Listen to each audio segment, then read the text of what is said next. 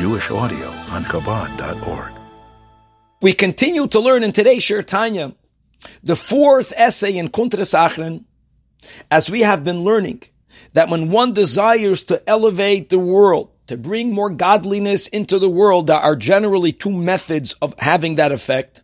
One is through elevating this world, and the other is through bringing down godliness from up on high.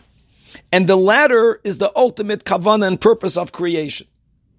Furthermore, we learned that when we do a mitzvah, and yes, this affects that we increase godliness in this physical world, it doesn't only mean that godliness is increased in this world.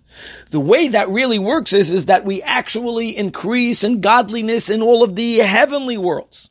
We somehow touch the source of all elikus, and it flows down, adding elikus in every single world, ultimately at the end, in this world as well. So the Alter Rebbe is asking, and that's today's Shir Tanya, how do we explain such a concept that when a Yid does a physical mitzvah, I get it that this will add in godliness in the physical world because we did a physical act. But how can a physical action increase spiritual godliness in spiritual worlds? How does that work? Explains the Alter Rebbe by the means of an analogy of look at what happens when you plant a seed in the earth. That somehow dafke the seed has the power to arouse the potential that we have in the earth, which is a phenomenal potential of bringing forth additional vegetation, additional life, but only the seed can arouse that. Why is that so?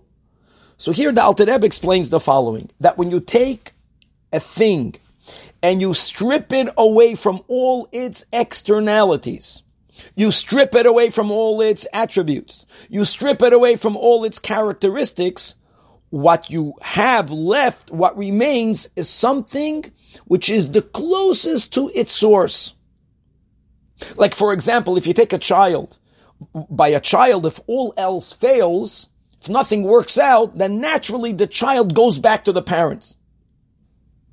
Take a seed. The seed is most dissimilar to the apple tree and to the apple. It doesn't share any of its external characteristics at all. So dafke, because the seed is so externally distant from the apple and from the apple tree, so ironically, the seed is somehow the closest to the source of the apple tree. So when you plant the seed, in other words, when there is an initiative from the seed, by planting it in the ground, dafka this will stimulate the source to bring forth again its koyach of vegetation, to bring forth its vegetation. Same thing when it comes to mitzvahs. The physical straps of the tefillin, the physical esrig, is the most dissimilar to godliness in the world of Atzilus.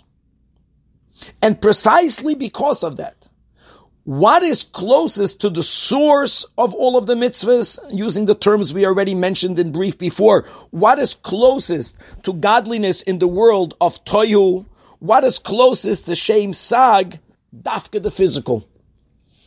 Externally, it's the most similar, which means that it is the closest to its source. So when a Yid puts on a pair of tefillin, when a Yid shakes the lulav, dafka this stimulates godliness of this highest world of Toyu. And yes, and therefore, since the world of Toyu will bring forth an additional amount of godliness, so it's going to start coming down first in Atzilus, in the world of Tikkun, ultimately in Olam Biyah, until it comes down to the physical world. Gavaldik. And now the Alter Rebbe goes on. Today there's a shift. And the Alter Rebbe says, and as this is true, when we do the action of the mitzvah, similarly, when we learn about the mitzvah, we're speaking about learning halachas. When we learn about how to perform the mitzvah, the learning of the mitzvah has a similar effect. The learning of the mitzvah ultimately, since we're learning about how to keep the physical mitzvah, it also stimulates Chabad in the world of Toyu. And from there is an increase in godliness coming downward, also adding godliness in the world of Man, the world of Tikkun, in the world of Atzilus. Now, the Alter Rebbe concludes today's shir by asking a question that we'll elaborate more tomorrow. But Bekitzer, the question is that l'chora, all of the above should work when we are learning about the fulfillment of doing a mitzvah, the fulfillment of positive mitzvahs. But when we are learning about that which we should not do, when we are learning about the negative commandments, particularly the negative commandments that are not common, l'chu'ura, we will also need to explain further how does that also somehow touch and stimulate the Chabad of Sag, the world of Tayu. L'chu'ura, that should only happen either when you do something positive or when you learn about doing something positive. And we'll elaborate better tomorrow.